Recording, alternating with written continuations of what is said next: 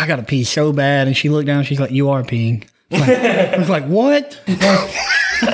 No way.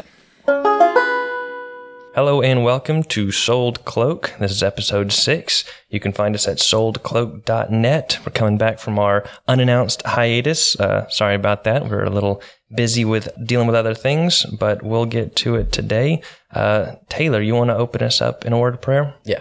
Father in heaven, I thank you for each of these men here today. Lord, I pray that you would give us wisdom as we discuss important topics. Lord, I pray that the things that we said would be uplifting. I pray that they would uplift those who hear them. I ask these things in your Son, Jesus' name. Amen. All right. And by way of introduction, we have our friend Taylor and our friend Hunter here with us. So, I mean, they've been kind of like, quote unquote, here from the beginning, but this is the first official episode that they've been on. But yeah, the podcast I was on wasn't good enough to. No, we had to just totally scrap that. Did you say something about my upper lip over there? You said up lip. I'm just. Wow, not a great start. And Daniel, you want to read the section of the Constitution? I think we're in Article 1, Section 5. Yeah, the Constitution of the United States, Article 1, Section 5.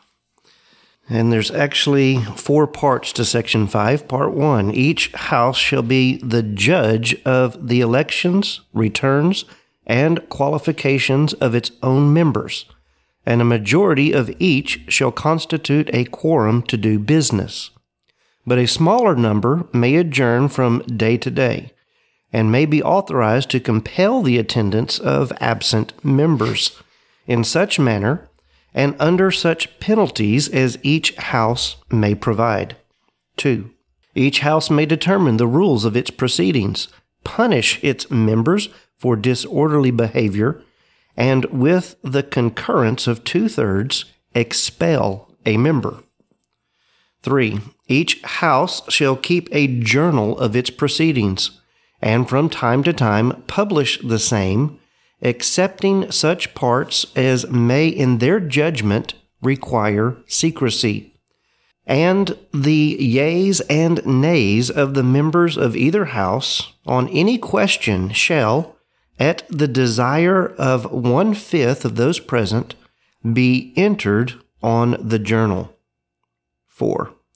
Neither house during the session of Congress shall, without the consent of the other, adjourn for more than 3 days, nor to any other place than that in which the 2 houses shall be sitting. All righty, thank you. That the section 1, well, the paragraph 1, made me think of Marjorie Taylor Greene. Her and a couple others in the House have a habit of doing quorum calls all the time, because there's only ever like a handful of people in the House of Representatives, and everybody else is going and, you know, rubbing shoulders with their what are the people called? The lobbyists. The lobbyists. Yeah. Donors. So, you know, whenever important stuff comes up, they're always calling the quorum, and it annoys everybody, and everybody has to come in and actually do their job. It's comical. And then they do punish her as per paragraph 2. So, I don't know. It's just kind of funny. So today, our topic, which is a little on the nebulous side, not the most defined, is biblical manhood in society. This is a topic that Hunter had mentioned a while back, and it's a recurring topic that us men have talked about just in conversations and Bible studies in the past and whatnot. I don't really particularly have an outline for it, but maybe talking about what is a man's role in the church and a Christian man's role in society. Because, I mean, we live in a society where, I mean, we can't even define what a man is, much less a man's role. You know, that's way more complex. How do we do a whiteboard on a podcast? Because we're going to have to whiteboard some of this. Do we? Just be very descriptive in the way that you speak. And, you know, just do your best. That's all right. I'm not going to add graphics to this. I'm not to that point yet. I'm sorry.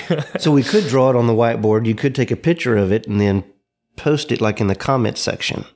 No. Maybe, yeah. Yeah. Maybe do that. Like where you do your other stuff, like where you correct us on all the wrong things we say. Yeah, I've recently been having to make a whole new page because you can only have 4,000 characters in a episode's description, and that's just not enough for all of our corrections. So I now have to have a separate page that I link to have all the corrections. Wow. It's tremendous. We ought to do better research.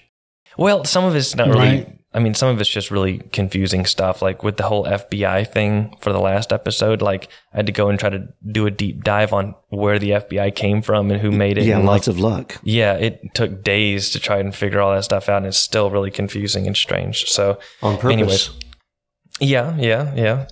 So kind of, I guess, as a starter, we had a discipleship Bible study yesterday, and this kind of came up, not really intentionally, but we tend to chase rabbits. And that was the kind of awkward and troublesome verse about women keeping silent in the church. And we were discussing that a little bit and everything. And of course, people have different opinions on that. But what we kind of mentioned is that we're so far behind knowing how to put that into practice in our churches and everything, because like we are so behind in so many other ways in church. We're so deficient. And we were even saying that if the women did keep silent in the church would be silent, because men typically don't speak up. Men typically don't lead even in the church. And this is like our safe spot. This is the place where we all agree. We all think the same way, and even there, men have a hard time being bold. And, what about in society when there's people that, heavily disagree with you, and it's much more difficult to be bold. How are we supposed to be bold in that regard? I know there's kind of different points to go down, but y'all have any sort of introductory thoughts? Yeah, I think me and you talked the other day some about a little bit of this, the end of 1 Corinthians, outlining what our church service, I believe, is supposed to look like in the whole 1 Corinthians, the love chapter. I know you and I have talked about this at length. I guess you can apply it to whatever relationship in life that you want, but that chapter or that passage is directly talking about how church members are to interact with one another in the church service, and how things are supposed to be done with order, and then ultimately how things are supposed to be done in love. And I think that the reason that men don't speak up so much in church is because we've created an environment. American church has created an environment that's actually anti-growth, and it's anti-men speaking up in church. And people are scared to be wrong. They want to just let the pastor be the disciple maker for everyone, and not fulfill their spiritual gift, and for things to work out the way that they're supposed to, for things to, for men to be all that they're supposed to be, we're going to have to take a hard look at Scripture and go back to the kind of church service that the New Testament outlined for us. Otherwise, it's going to be more of the same, telling men to be quiet, which we've talked about that before. That's the way women learn. They are okay with being lectured to. They're okay with learning in silence and then going home and having their husband sort of fill in the gaps for them. And that's not the way men are supposed to learn. We're supposed to be interactive. We're supposed to be hands-on. And until we get back to that, I think we can just expect more of the same. I think we can expect the church to continue to put out wimpier and wimpier men, spiritually and otherwise. Well, and it's not just a church issue. I mean, we're looking at a societal issue where for years now, we have public schools with mainly women teachers teaching our young boys, and they want them to behave like little girls. And so they dope them up on drugs so that they're not active like boys are meant to be, learning with tactile, learning with doing, learning with hands-on. And they want them to just sit there and be good little boys and do their work and just sit and listen and not talk. And you get in trouble if you do talk. And so, from an early age, they're being instructed in this in the public school system. And so it's no wonder that you see it in other aspects of life. So it's not just, changing church. It's going to have to be a societal change. Yeah. But who's going to be the people that push society to change, would you think? Well, society itself is not going to change. The public school system is not going to change. But I think that you will see pockets of people who realize this and begin to do homeschooling, and they pull their children out of that, allow their children to learn in a more natural fashion. And then as homeschooling parents come together, it probably would benefit from them to have churches that are...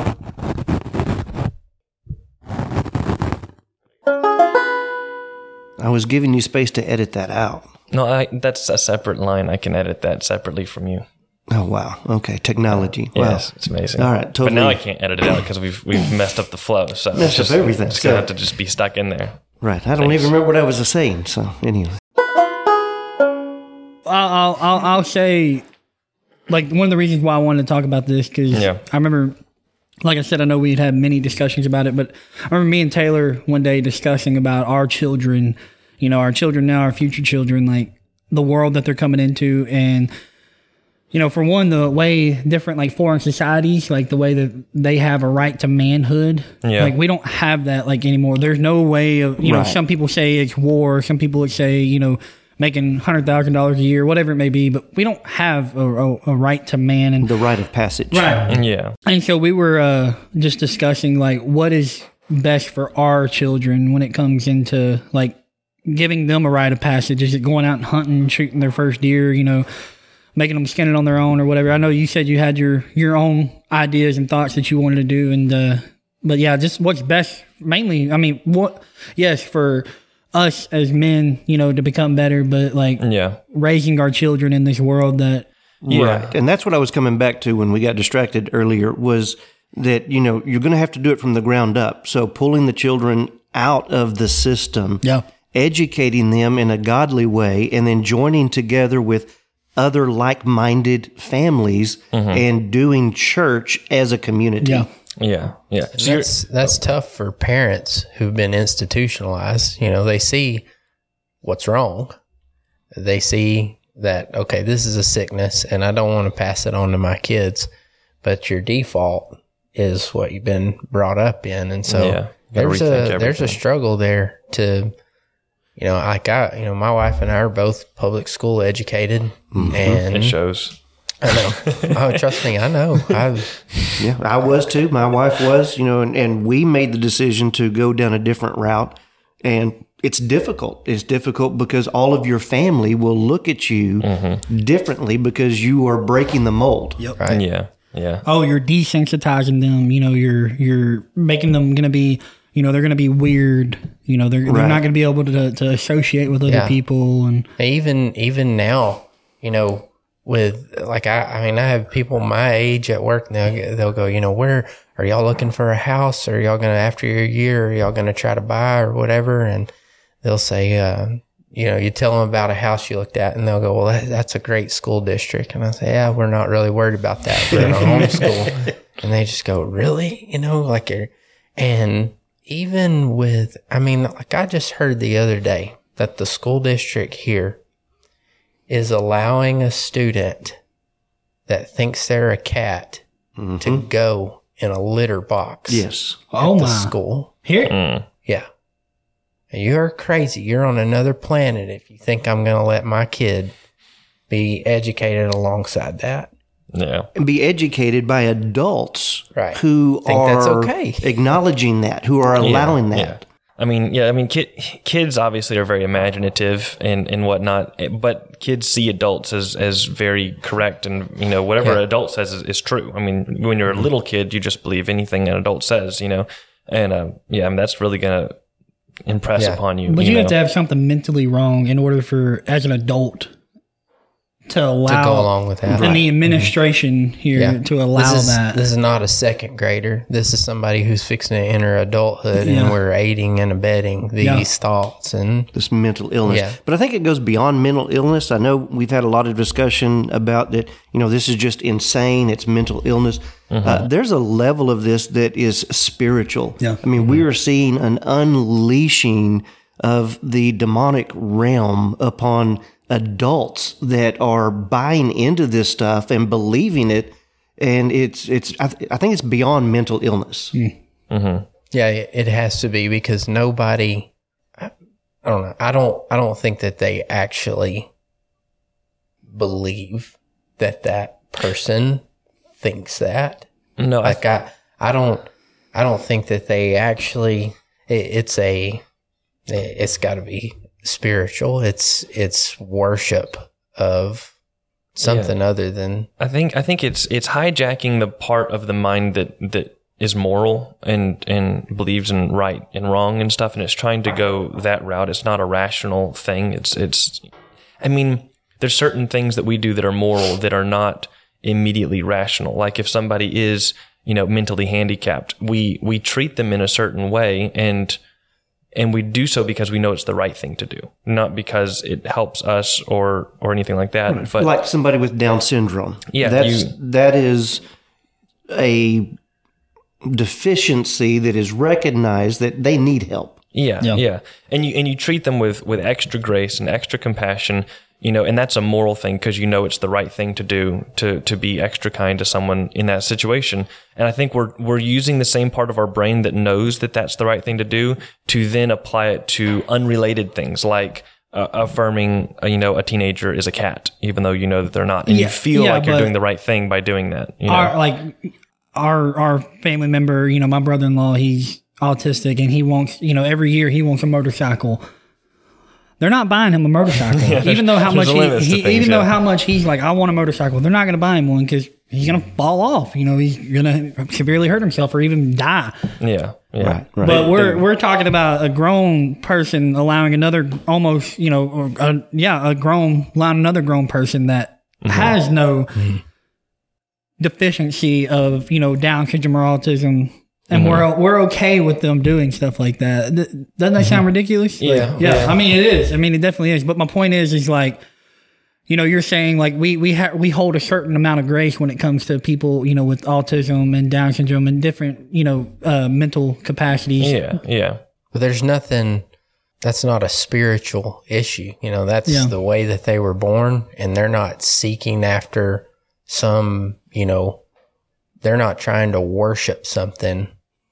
By being that way. No. It's I mean, you got this person who's, talking about idolizing a cat, and going in a litter box like if you really love somebody, you're going to give them the things that are good for them, and you're going to not give them things that are bad for them. So like what you're saying with your brother-in-law, his parents are going to have extra grace on him and give him good things, but things that aren't going to be good for him, like a dangerous motorcycle that he's not capable of handling, they're just not going to let him have that because they know it's not going to do him any good. Whereas these people, they have this sort of moral inclination to validate these people, but they're also, it's not truly out of love because they're not giving them something that's good for them. They're giving them something that's only going to hurt them more, and that's, so it's this weird kind of fake morality that's really not a good morality. Well, that's what I'm saying, like, buy the kid, like, for instance, brother-in-law, buy him a little motorcycle toy, Go buy the kid a cat instead of allowing them to say that they're a cat. You like cats so much? Well, I don't know. They're so far at that point, I don't know if I'd buy them a cat. But so bringing it back around. Yeah. We were talking about, the system is broken. Yeah. And it's going to be very difficult to allow the church to be or change the church to be what it ought to be when most of the people that are coming to the church are raised in this institutional system that it just does not facilitate biblical manhood. It doesn't facilitate men coming together in conference and being able to have those conversations. But the odd thing is the people who, what's a good term? The people who like to run things and tell us how we should run our lives. When they're raising their sons are not raised in public school. Their sons are raised in private schools and where they have the opportunity to grow up in a manhood manner, and they're trained to do that from an early age. So they've gone to different schools. They've probably gone to different churches. I don't even want to begin to imagine what those look like. But they are separate, and they teach their children different things. They even teach them different histories and teach them. It's just totally different. It's a form of do as I say, don't do as I do. Usually when someone says that, it's because they're giving you good advice, but they themselves don't follow it. But their version of it, this upper echelon of society, they're following the good advice, but they're giving you the bad advice. Yes. So good for thee, but not good for me. yeah. But I think Hunter, you have a good point with the rite of passage, because in our society, we have lots of soft points of passage that we don't really know exactly what they mean. So obviously turning 18, is important for multiple things, but not everything. It's an important age for, generally you're graduating high school, you're able to vote, you're able to, get a full-time job, that sort of, join thing. the military, be drafted. Yeah, you can go carry a gun and shoot somebody, but you have to wait till you're 21 so you can buy a beer. Yeah, that's you have another soft one, 21, and that's so are you really an adult now? Now even tobacco. They won't let you purchase tobacco if you're under 21. And also it is a rite of passage that involves you doing nothing. Like you just turn 18. Exactly. You just turn 21. Yeah. I'm 18 now. Treat me like I'm. It's just I've kept man. breathing this long. Yeah. Congratulations. Yeah.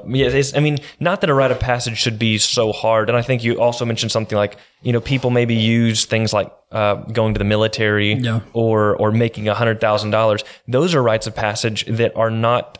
They're not even feasible in a lot of ways. Sometimes you're not at war. Sometimes you don't have anybody to fight. Yeah. And, being a warrior is not a reasonable rite of passage at that point. You can't just say, we can't have any men until we declare war on somebody again. But you do have to find something with a real chance for failure. Otherwise, it doesn't mean anything. It has to be effort, but it can't be like, only 1% of the people are going to be able to do this. Like anybody that tries should be able to, but you got to try. You got to earn it. I Googled a couple things. I don't want to say the Vanuatu or whatever. The ones that they do the bungee jumping, like they build this tower.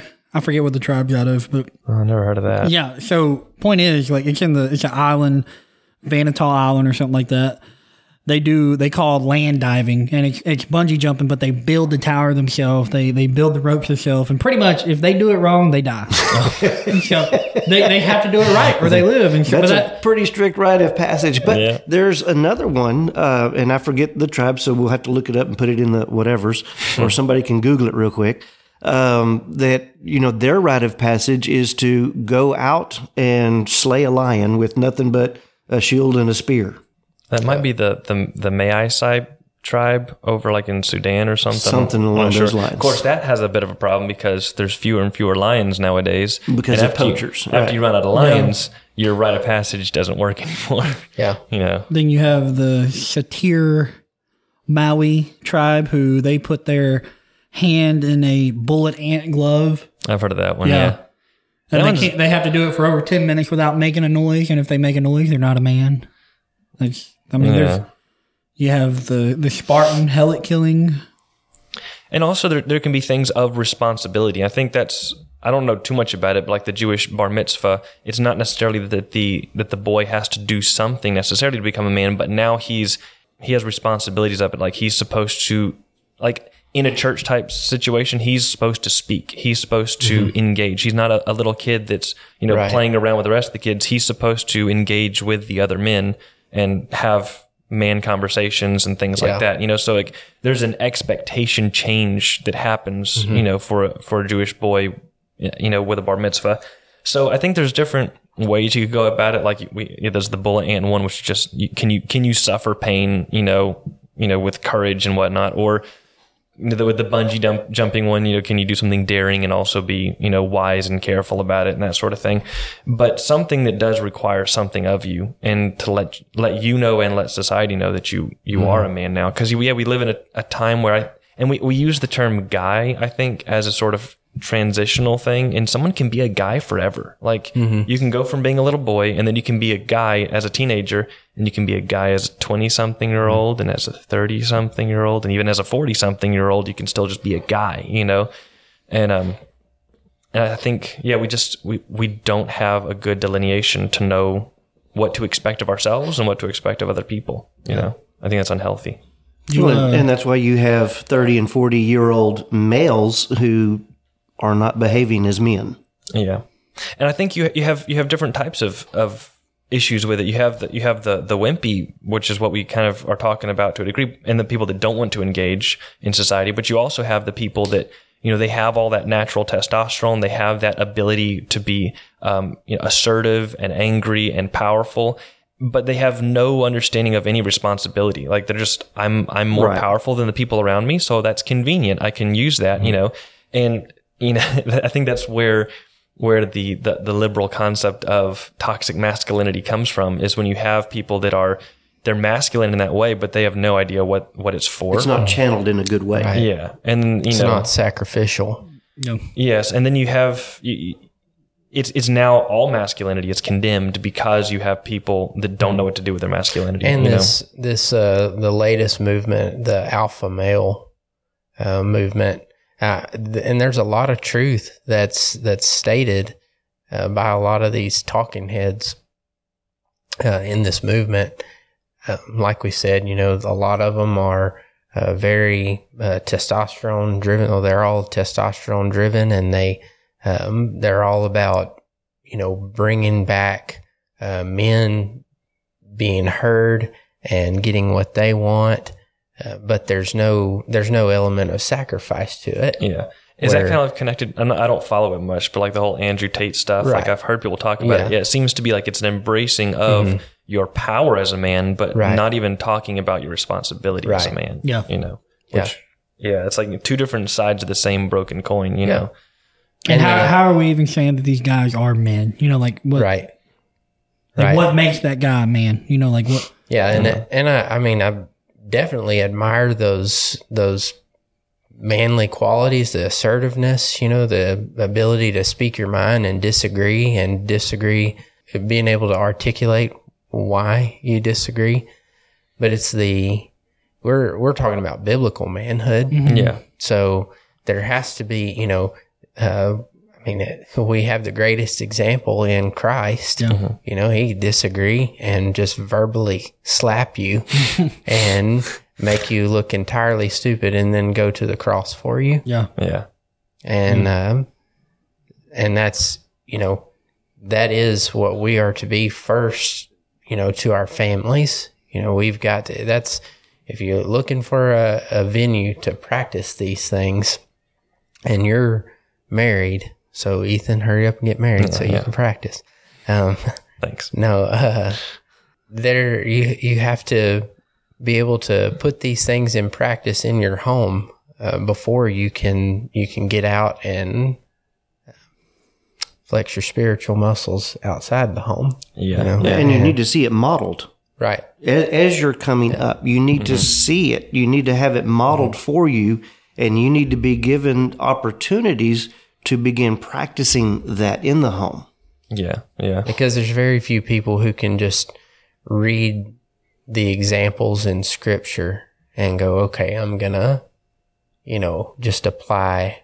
I'm gonna visualize what I see here. You need a man that has come before you, who's seen it lived out in front of him, who's seen it lived out in front of him, and now we're at a position, where there are no fathers, there are no people who saw it lived out before them. We're going to have to carve it out ourselves. Yeah. And I think you can be in a situation where there's no models left, and you do have to just read the examples in the Bible and apply it in the best way you know how, and probably mess some stuff up. Yeah. But be a starter model for somebody else that comes after you, that they can see what you did and also see, oh, he did misapply these things and make improvements from that.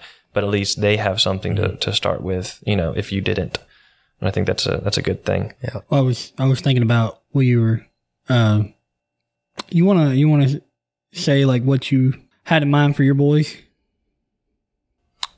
I've kind of forgotten. Okay. I mean, I've had you had a couple. Yeah, several things in mind. I don't know which one you're talking about. Well, okay. Write it down this time. Yeah. Well, there was the one with the business. Yeah. And then the other one with making them go out there. Yeah. There's several different aspects to it. Like I want something that shows their intellect. You know, like the Jewish concept of being able to study something, being able to articulate what you've studied and what mental and emotional and spiritual position that it's put you in. How has it changed you and helped you form your worldview? I want them to be able to articulate that. So that's one thing. Another thing I think would be great would be for if I could make connections, if they want to go out and work a job, which, they're probably going to have to do. I want them to, at an early age, before we talk about, I'm sure all the institutions of, higher education at that time, I don't know. I have no interest in seeing my boys go to a university or anything like that. They're going to be too busy learning stuff. And when I was coming up, public school, that was kind of the rite of passage. That is what was expected. You graduate from high school and you go and get a degree, and it was kind of like mandatory. I mean, that's just what you do. Yeah. And then once you earn the degree, then you can, join the rest of adulthood. But also it's a pretty bad rite of passage, because it's not good for society to demand that everybody has a degree. That kind of it messes up what a degree is. It's totally messed up. And for your first act as an adult to make a poor financial decision is not really a great starting point. It's like, well, now I'm, heavily in debt, right. Now I'm American now. And nowadays, I know like most of the people I work with have a bachelor's degree. And there's a lot of people that I work with who have a master's degree. And it's like, for what? How is that helping you do your job better? Especially whenever you've gotten it from, a liberal university, and everything that they teach flies right in the face of everything that we're supposed to stand for. Yeah. I don't see the value of American higher education anymore, period. I'm all for going and getting a trade, but I want my boys to be able to read, of course, scripture, and be able to tell me, be able to expound on it. Yeah. I want them to be able to read literary works and be able to expound on it and say, what was the writer trying to convey through this? And then I want them to be able to go out. I want them to be able to work a job for an extended amount of time, 2 years, for somebody who is not going to take it easy on them. And hopefully we'll see, have I instilled the work ethic in them, the tenacity to keep going when things get hard. This is not splitting firewood for dad anymore, but I've split enough firewood for dad that I don't mind putting forth the effort. Now this is challenging me mentally, and do I have the tenacity to keep going? And whenever they're done with that, whenever they've completed that, then we'll talk about me supporting them in, future endeavors. But you're going to have to go out and prove that you can make it in the world without me standing there, without having the luxury of coming home to your parents every night and being able to talk things over and get advice from me about how to go about your next day. You're going to have to go out there and and fend for yourself. And I think that the age 18 is kind of arbitrary. I think that's a little early myself. I don't think that males are developed enough at that age to go out. I've seen a lot of so-called Christian young men at the age of 18. They're turned loose. They're given the reins. They go off to college, and people are like, what happened to my son? This is not who I raised. And hopefully they come back. But I think 18 is too young. I think a male needs to be under his dad's headship into his early 20s myself. And I intend to, we live in a country where our government says 18. So my only other option is to instill biblical values in my boys that, hopefully they will trust my judgment longer than what the government says they have to. Yeah. Right. And it comes with building that trust at an early age and just making sure that they're aware that this is an option. You don't have to go, unlike my generation that was raised up. And oftentimes when you turned 18, that was it. You were expected to move out, or you're going to be paying rent. Or like one family I know, boy turned 18. Well, they moved into a 1-bedroom apartment. Like even more drastic than breaking your plate, Yeah. There's no room for you, son. You're out of here. Wow. And, just kicking them out at that young age. But, obviously if they're willing to behave, willing to still stay under that authority, that headship, and just making sure that they're comfortable with that, rather than, okay, you've graduated, you're 18, whether you're mentally prepared or not, ready or not, here you go, and kick them out, and either send them to a vocation school, send them off to college, and then, totally remove that ability to speak into their lives. And so now they've gone into a place that is full of the devil, that is now speaking into their lives and telling them that everything that you were raised up thinking, all of this is wrong. Your parents were wrong. The church was wrong. The Bible's wrong. And here's a new worldview that you need to embrace. And I think maybe we tend to look at rites of passage as a weight and a stress on the sons. Like this is like, hopefully you can make it. But I think we don't really realize the weight and stress on the fathers, because it's your job to be preparing them for the rite of passage. You can't just be like, letting them, you can't just be ignoring them and then one day say, all right, kid, you have to be an adult now. Like he's going to fail. Like, or with like the bungee jumping tribe or something like that. Like, the father should be teaching the son how to do that sort of thing while he's much younger, preparing him for that. You can't just be like, kid's never done anything and now he's got to build a tower and bungee jump and he might die. Like, no, you prepare that kid, the stress and weight is on you until that moment and then it transfers to him, Right. You've built several towers with him. And they do. That's what they actually, just for the context of it, they actually like, at a young age, they start, at a very small tower, go down as they get older, it progresses. But once they hit that certain age, that's whenever they hit the highest point. I think they said it's like 100 feet.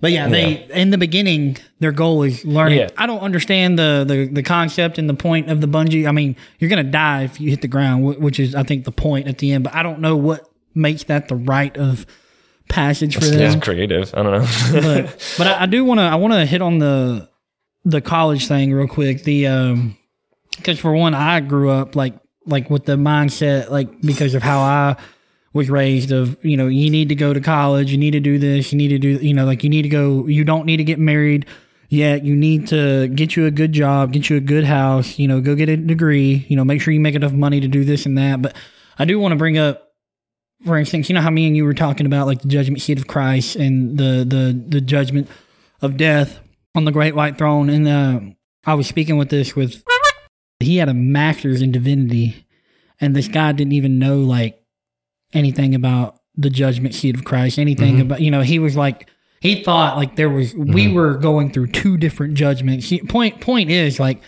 you're talking about a guy who is supposed to have all this knowledge of theological views in the Bible because of this master's degree he got, but he had no idea about anything. Right. And it's like, what good does it do you? It gives you, I feel like it gives you credibility among other people who don't know anything.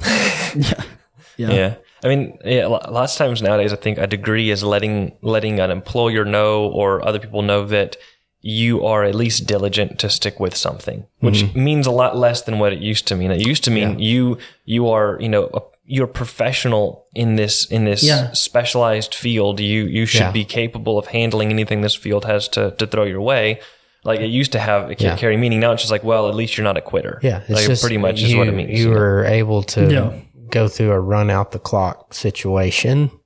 I'm not saying don't go. Like, I mean, I there is probably some good when it comes to learning new things. But my point is, like, it shouldn't be a rite of passage. This is something that I've learned through discipleship. Yeah, if that's something you want to do, and I mean, like, I know you're picking at but I mean, he's a mature man when he gets his master's.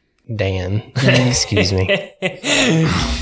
But I think there's a difference in doing it at the point you did it, right? Rather than this 18-year-old getting exposed to all these alternative views of Scripture than a 40 or 45-year-old man who's established and, he's got his worldview. He's got a good, I'm not saying that we ever arrive, but a good grip on Scripture where he's not going to be swayed by what these liberal professors have to say. And I think your rite of passage should be something that it's obtainable for someone that puts forth effort, and it shouldn't mess you up for the rest of your life if you succeed. Like, I mean, with the whole tower thing, like, hey, they survived the bungee jump. Well, good for them. Now they can just go and live their life. Exactly. But I feel like sometimes our rite of passage is like, hey, you made it past your rite of passage. Wonderful. Now you have all these like mental, emotional, confusing scars. You don't even know what you believe anymore. And like,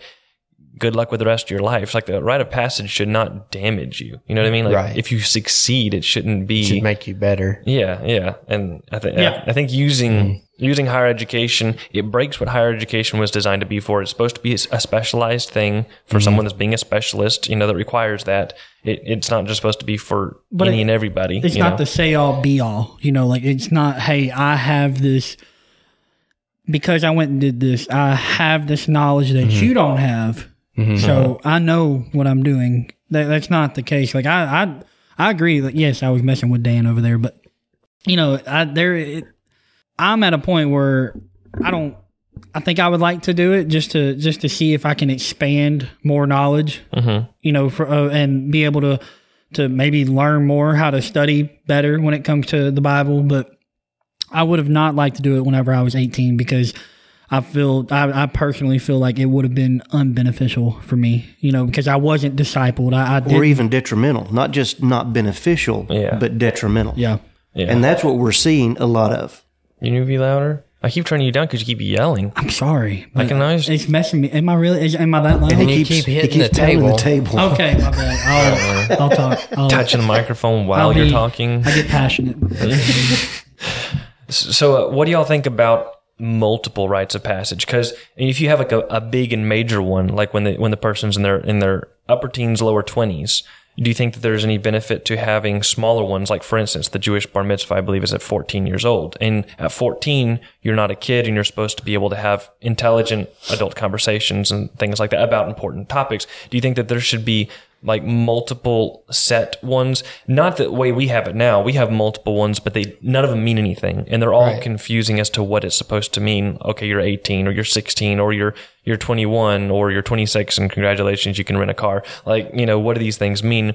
Should there be like, okay, at this age, you should now be expected to have adult conversation. At this age, you should be able to, be tenacious and stick with something that's uncomfortable or painful, things like that. I think that's the difference. What you just said right there, that it's not I've hit this mark and now I'm arrived. It's I've hit this mark and now these things are expected of me. Yeah. Not like a slower. Right. Yeah. It's a performance based. I mean, because the child may hit 13, 14, or 15 and still not be able to carry on an adult conversation. Doesn't mean they've arrived.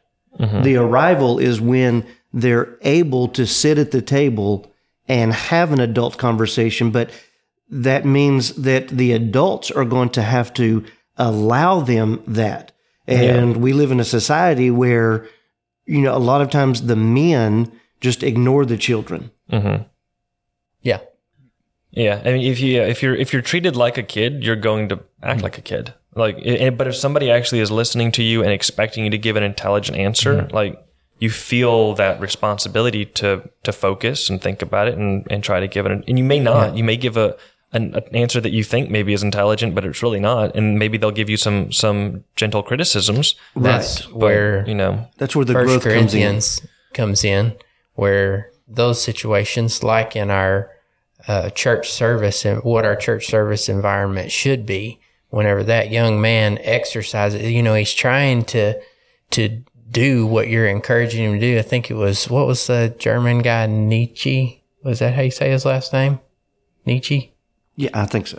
He said, if you want to crush somebody, you don't punish them for doing the wrong thing. There's actually relief in being punished for have done the wrong thing. You punish them for doing the right thing. Yeah, that'll destroy you. Right. You'll just quit. And so whenever he speaks up and he begins to voice his thoughts on something, you need to encourage that and allow him to finish what he's trying to say. And it may take a minute because he's not good at this. He's trying to gather his thoughts.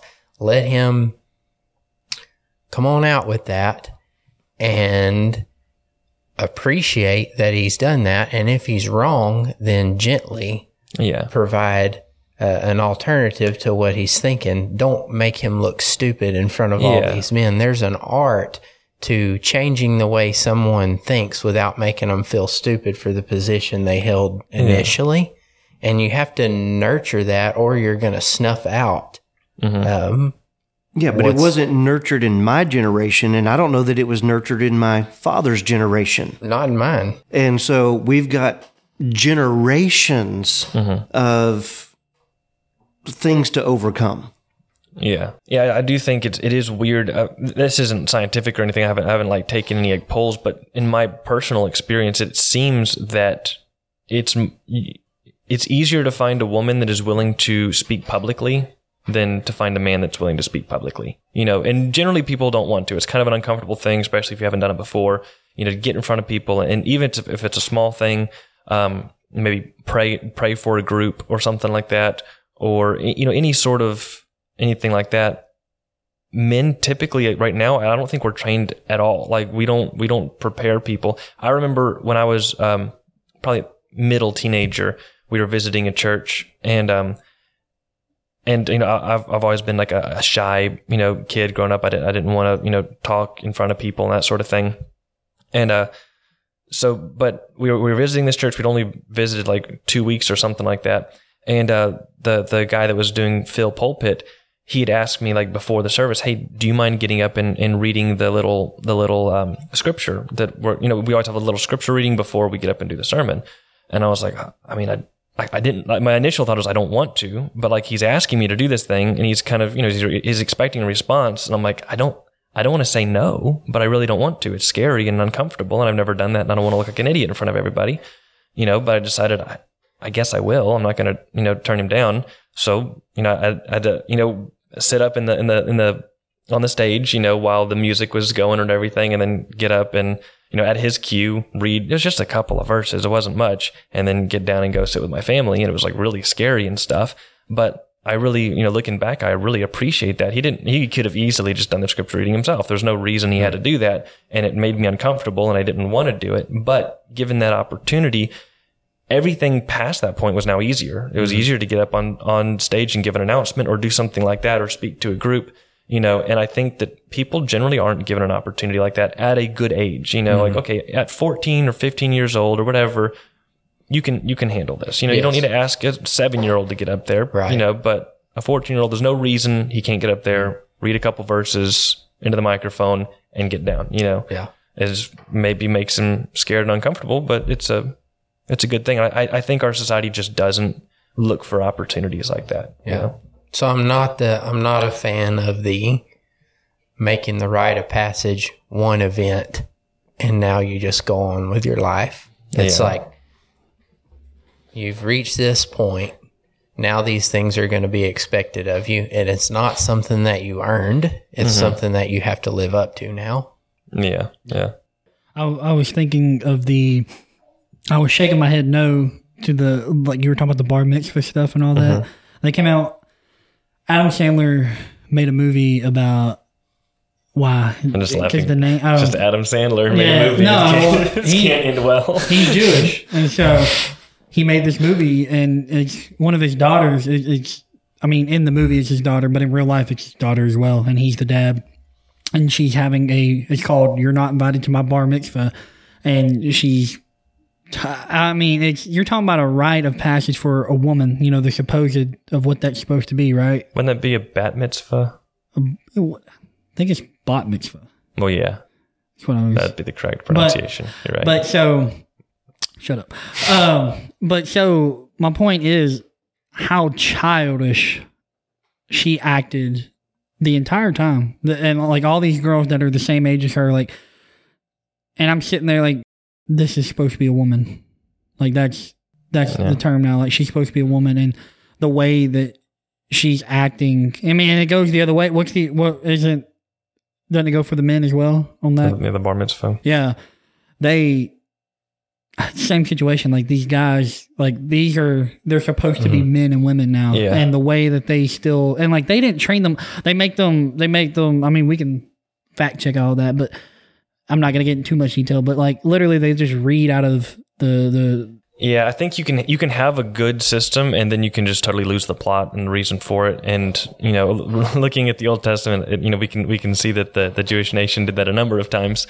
And they were really good at that. Yeah, not that we're not capable of that. We have things like marriage ceremonies that at this point they're just ceremonies. Right? They almost everything in a marriage ceremony is like awesome, and it represents a thing, and we like totally just miss the plot of what all of it means and stuff. But if you go back into history. We're really down on higher education right now, but it's not higher education in and of itself that's wrong. It's how the whole thing is approached. Because going back, let's say to the 1800s, these boys who were raised up to be men, by the time they went to college, they were men. And they did not behave themselves like the immature idea that is being foisted on society with the frat houses and the parties and the hazing. No, when they went to college, they behaved as men. They were ready to take their place. And now we've got college-age males who are behaving like they're still in junior high. What's kind of weird is we've placed the Rite of Passage at the graduation of college, not before college. College is supposed to, like you're saying, it's for adults.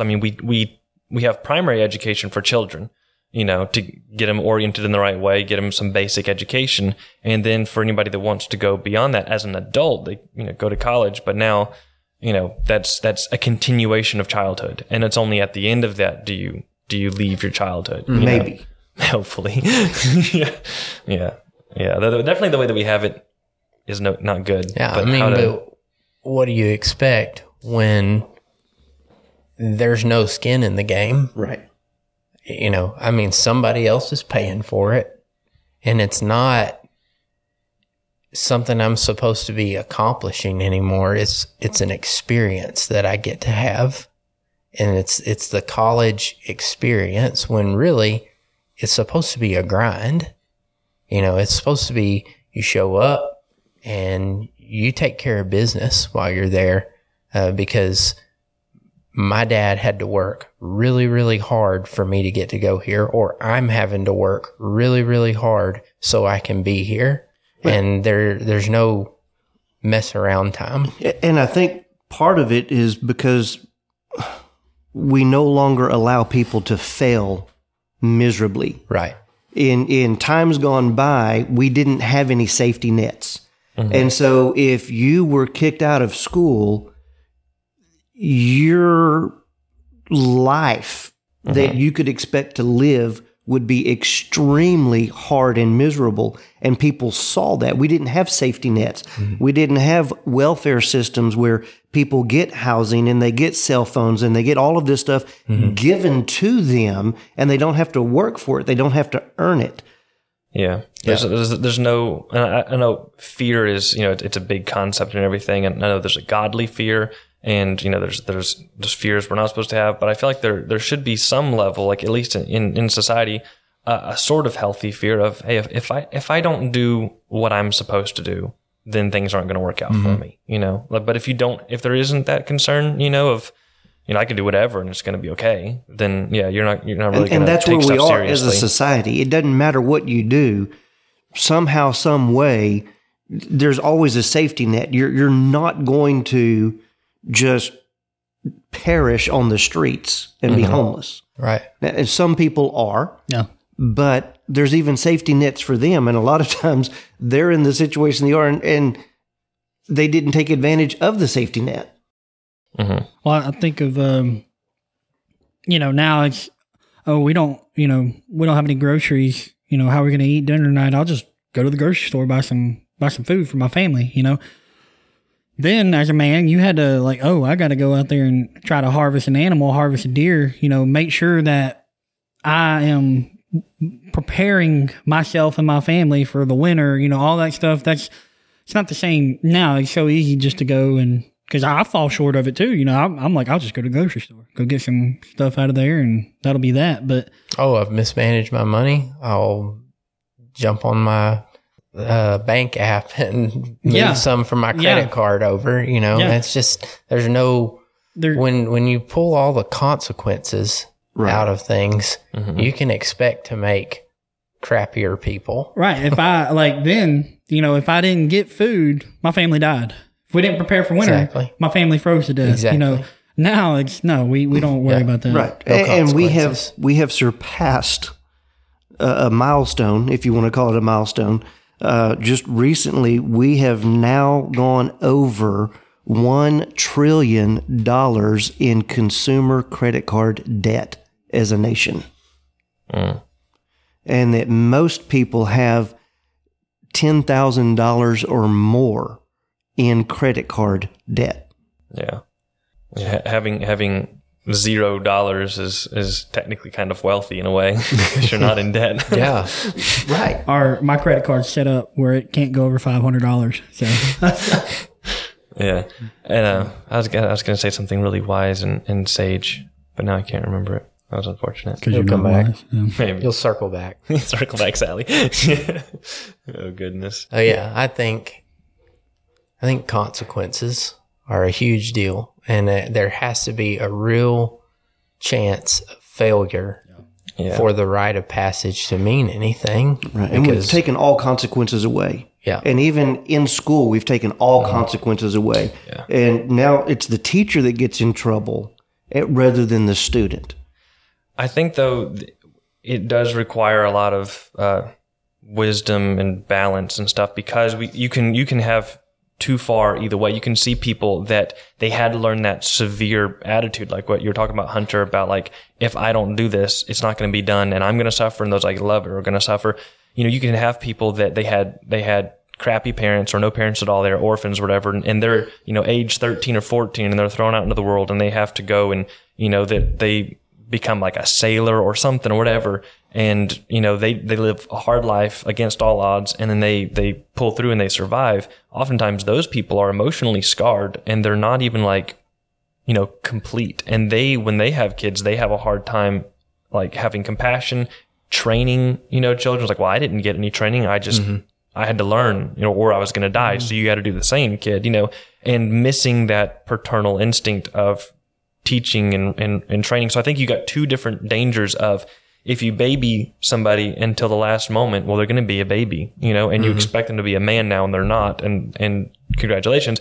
But also, if you just throw somebody to the wolves and there's no training and there's no help and there's no guidance, then their mindset, they're going to become like some like mentally like an animal, like fierce, and they're not going to have that compassion or that deep understanding. And both outcomes, I think, are bad, Yeah, there has to be a balance.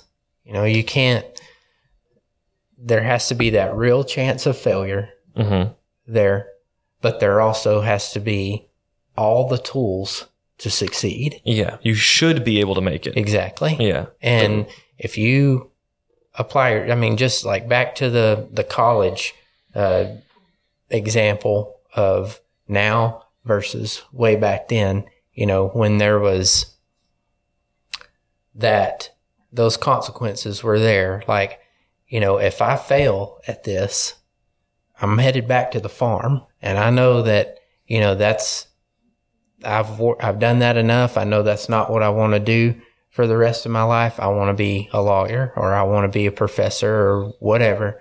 If I fail at this, I'm going to be looking at the backside of a mule for the next 50, 60 years. Right. Unlike today, where if they fail, they just move back into mom and dad's home and sit in the basement and mooch off of them and play video games. If I fail, I get rewarded now.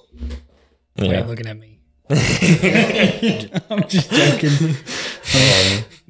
I'm feeling some tension between Dan and Hunter right now.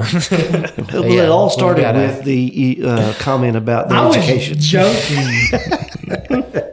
I think about the story of Davy Crockett, one that you told me about. Which one? Where the widows. Yeah, not yours to give. Yeah. Yeah, that's a great story.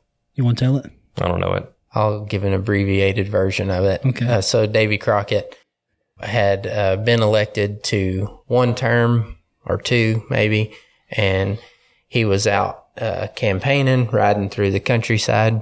That's a true story. And he is... like those other ones you tell. Exactly, that are mostly true. Yeah. He's out campaigning in the countryside. He's riding his horse, and he sees a man out plowing a field. And he pulls up there next to his fence, and he calls the guy over, and they begin to have a conversation. And the guy was actually, he and Davy Crockett hadn't met before this point, but he ended up being a pretty prominent guy in the community, and he led his community in a lot of different ways. And he came over and talked to him, and he said, well, I did vote for you the first term. He said, but that's the last vote you'll ever get from me.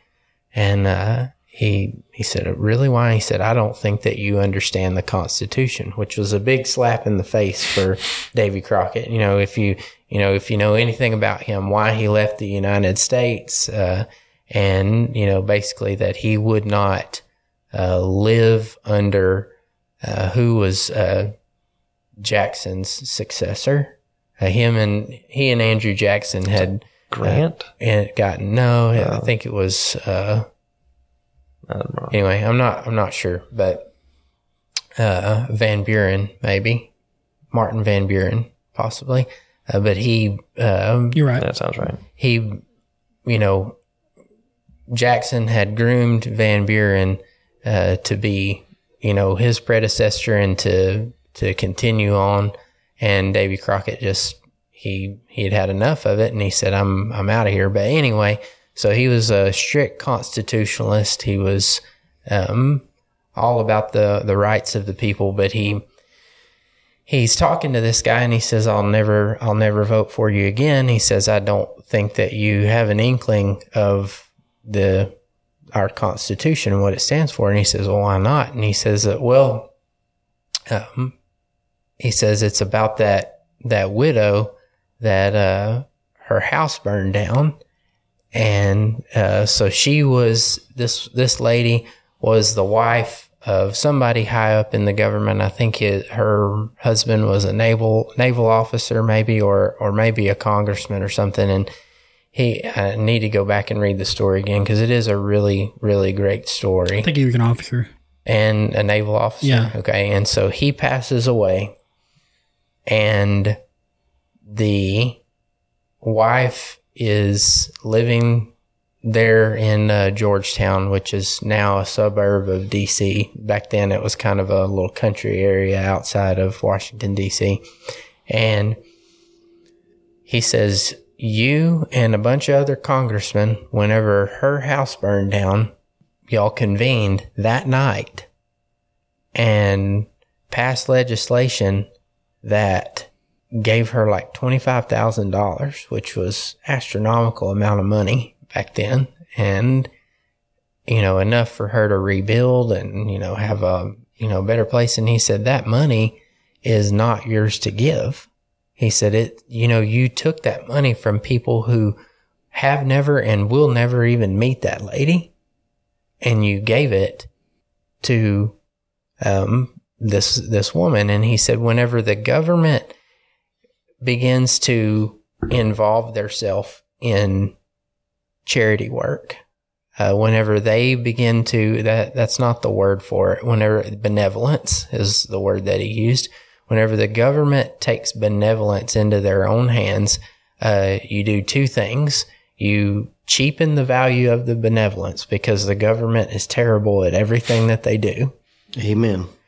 And you take away the people's initiative to be benevolent toward one another because they become resentful that their tax dollar has been taken and put toward something that they didn't approve of.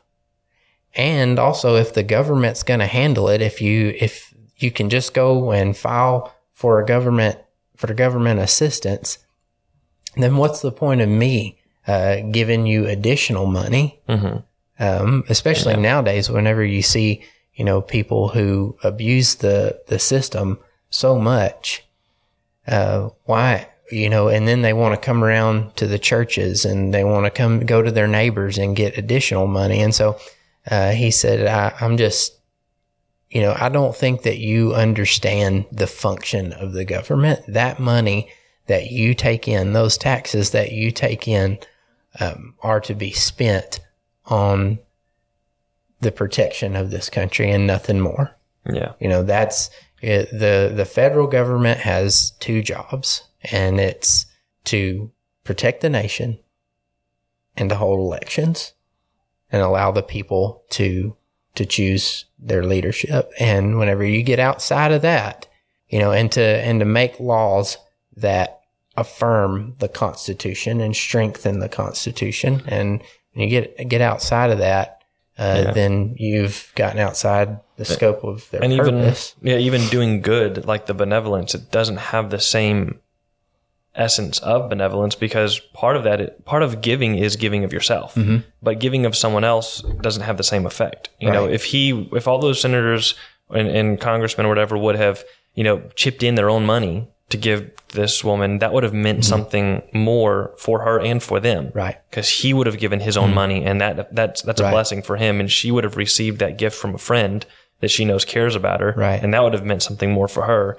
But now it means less for everybody. Yeah. And the end of the story is exactly what you just said. So Davy Crockett wins his election again, and he talks to the man and he says, "You're absolutely right." And he says, "I would like, your permission to tell about this, exchange that we've had." And he said, "If you'll elect me again," he said, "I promise that this will never happen again. And so not on my watch." And so sure enough, a similar situation arises in his next term, and Davy Crockett takes the floor and he tells this story. And he says exactly what you just said. He said, if we really cared about these people who are hard up right now, we would just go into our own pockets and cover it. And he said, "I will give my entire next month's pay toward this cause." And he said, by the time I got done, everybody on the floor was looking at their feet, just ashamed that they were going to take money out of the reserve and give it to people who these people would never even meet. And so how far have we fallen? Now there is no shame in Congress about, Right. And we're more in debt than we've ever been before, and there's no way to come out of it. We can't even pay the interest on the debt. Yeah. So I probably butchered the story. Well, no, you need to go and read it. He pointed out in the fact that, like, for one thing, you're taking away the purpose of the church and her neighbors. Yes. Right. Like, they're the ones, like, let her go to them and, let them rally together and help her rebuild, don't. And the churches used to be responsible for that, and they could tell the difference between people who were deserving and people who were abusing the system. But now we're at an area where the government doesn't care if you abuse it. The government doesn't care. They just give it to you. Yeah. And so, a church would regulate that a whole lot better than the government would. Churches used to be with homeless benevolence, with orphans. They used to have orphan houses and all kinds of benevolent things. And now churches are even forbidden from doing some of those things by the government. And the government just does it with money that it steals from the citizens. Well, taxation is theft. Yeah. Well, that's what he said. Like, the whole point of that is that you're making people, like, you're allowing people to rely on the government at that point. Like, instead of relying on themselves and their neighbors and their brothers and sisters in Christ, their family, we're going to rely on the government. Like, that's what I know. Me and Taylor have talked a lot about, like, the point of, like, where we should just rely on each other, like our family, like that's how it should be. Like, it shouldn't be, I rely on the government to give me a paycheck every month or whatever it may be. Like, and if I get into a bind, my family gets hurt, sick, my house burns down, like, I lean on my family and my church. Like, that's what I lean on. And that's what you see in Scripture. If, like, I don't, I'm not for us going to a theocracy or anything like that, but I think that the Old Testament is good reading if you want to know how God would set up a government if he was going to set one up. I mean, you've got a blueprint in the Old Testament, and there are provisions for all of that. For anybody who's not able-bodied, there are provisions for them to be taken care of. Anybody, a woman who's widowed, fatherless children, all of that. There's provisions for every bit of that in the Old Testament, in Scripture. And so, it's all, it puts the responsibility on people who actually care for those people, who have a vested interest in those people's lives, not bureaucrats thousands of miles away. Because whenever you put that responsibility on people that the situation doesn't hit home for, then you can bet the job is going to be poorly done. And that's what you see. I mean, the orphanage, the foster system is exploited and abused terribly. Everything that's state run or government run is just, I mean, it doesn't run. It's, Well, I think we can probably wrap it up, but I think to get back to the crux of the matter, that what were we talking about? Manhood. Yeah, just recap the crux of the matter is, that obviously in our society we're suffering from a severe lack of men's roles. Men don't know what their roles are. They don't do them. We're missing that. We're missing it on multiple levels, not just the secular levels, but also in church we're missing it, in families we're missing it. We definitely need to get it back. So if you have someone in your life that could be a role model, like right now, try and utilize that. And if you don't have a role model, do your best to study the models in Scripture. And if you do have a role model, still study the models in Scripture and do your best to do it for people that will come after you, because people watch you.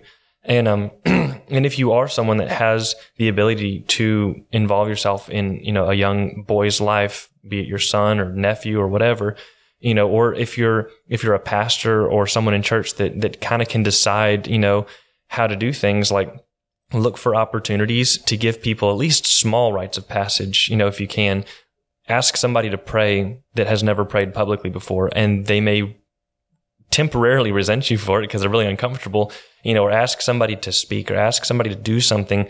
Give somebody an opportunity to prove themselves and give them that expectation that you expect them to succeed. Like, I expect you to be a man and to succeed, and that can really impact people, So I think it's just something that we really need to strive to get back to salvage any sort of society or chunk of it that we can. But I think it was a good discussion, but we've hit it pretty hard. So, all right, appreciate y'all listening. This is episode 6 of Sold Cloak. You can go to soldcloak.net and get all the episodes. We're also wherever you can get any podcasts. We're also on YouTube as well. So, peace out, and thanks for listening. Bye.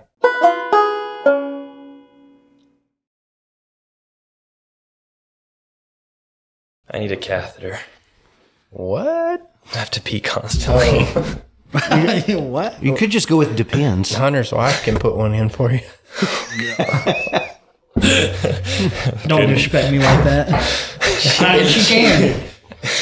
Have you ever had a catheter? No. They're horrible. That sounds horrible. I was awake when I got one pulled out, and it was that's terrible. Bad. Yeah. I didn't know I had one in.